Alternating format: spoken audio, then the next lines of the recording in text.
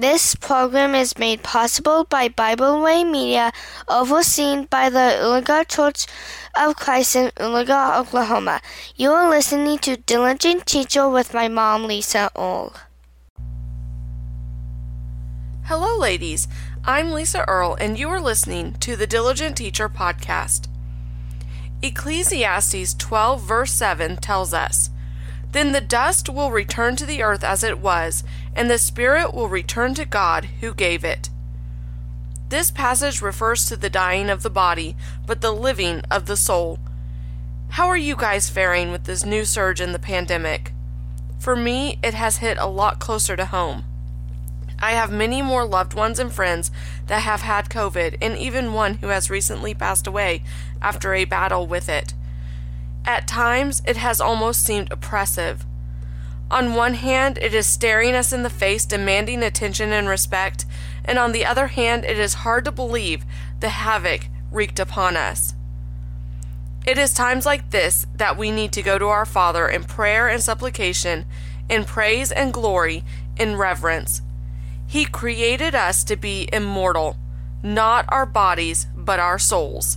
He created our bodies from the dust of the ground, and to the dust they will return.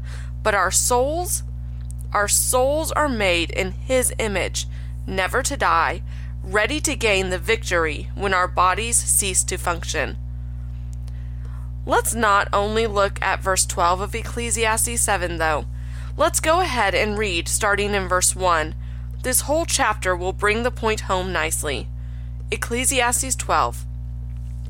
"Remember now your Creator in the days of your youth, before the difficult days come and the years draw near when you say, 'I have no pleasure in them.'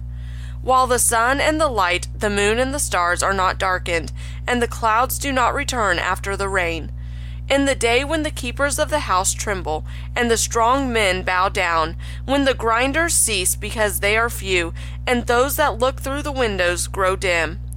When the doors are shut in the streets, and the sound of grinding is low, when one rises up at the sound of a bird, and all the daughters of music are brought low.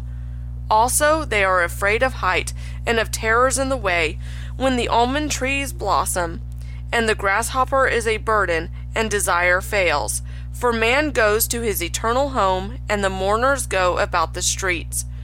Remember your Creator before the silver cord is loosed, or the golden bowl is broken, or the pitcher shattered at the fountain, or the wheel broken at the well.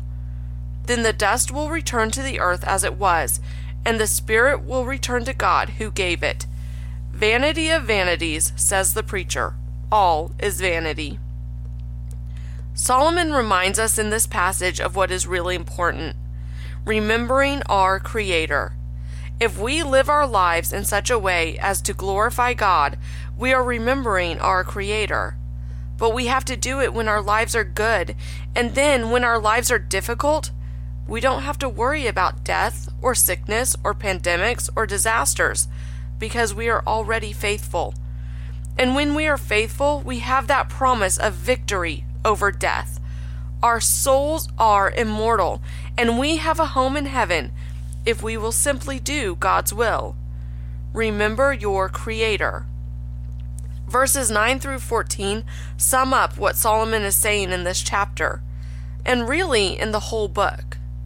Verse 9, "And moreover, because the preacher was wise, he still taught the people knowledge. Yes, he pondered and sought out and set in order many proverbs. The preacher sought to find acceptable words, and what was written was upright, words of truth. The words of the wise are like goads, and the words of scholars are like well-driven nails given by the one shepherd. And further, my son, be admonished by these. Of making many books there is not end, and much study is wearisome to the flesh. Let us hear the conclusion of the whole matter. Fear God and keep His commandments, for this is man's all. For God will bring every work into judgment, including every secret thing, whether good or evil." If we are those striving to live Christ-like, if we are those who are striving to remember our Creator, to fear God and keep His commandments, we can live with the knowledge that there is something better for us. We have hope. We have the promises of God. COVID can't take that away from us. Death can't take that away from us. Disasters can't take that away from us. We are children of God, and as such, God will take care of us. Remember your Creator, fear God, and keep His commandments.